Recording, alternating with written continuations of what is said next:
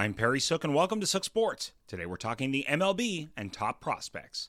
This is your Sook Sports Minute.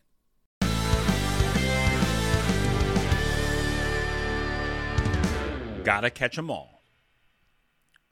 After losing 2 in a row pretty handily to the Braves, the Mets called up touted prospect Brett Baty to the active roster. And what did he do? Hit a 2-run homer in his very first at-bat. Amazing. Now, is that going to happen every time? Of course not. Baty went 0 for 3 the rest of the night, and the 2 Yankee call-ups, Florial and Cabrera, went a combined 0 for 6. But it can, and it got me thinking about prospects, which is why delaying them for service time is so infuriating. It's so hard to catch lightning in a bottle and win it all that teams are willing to overpay at the trade deadline for the missing piece. However, they are almost always never willing to trade their top prospects, yet also unwilling to promote them. Baty worked out for the Amazings. Who's to say number 1 overall prospect Alvarez couldn't provide even more of a boost?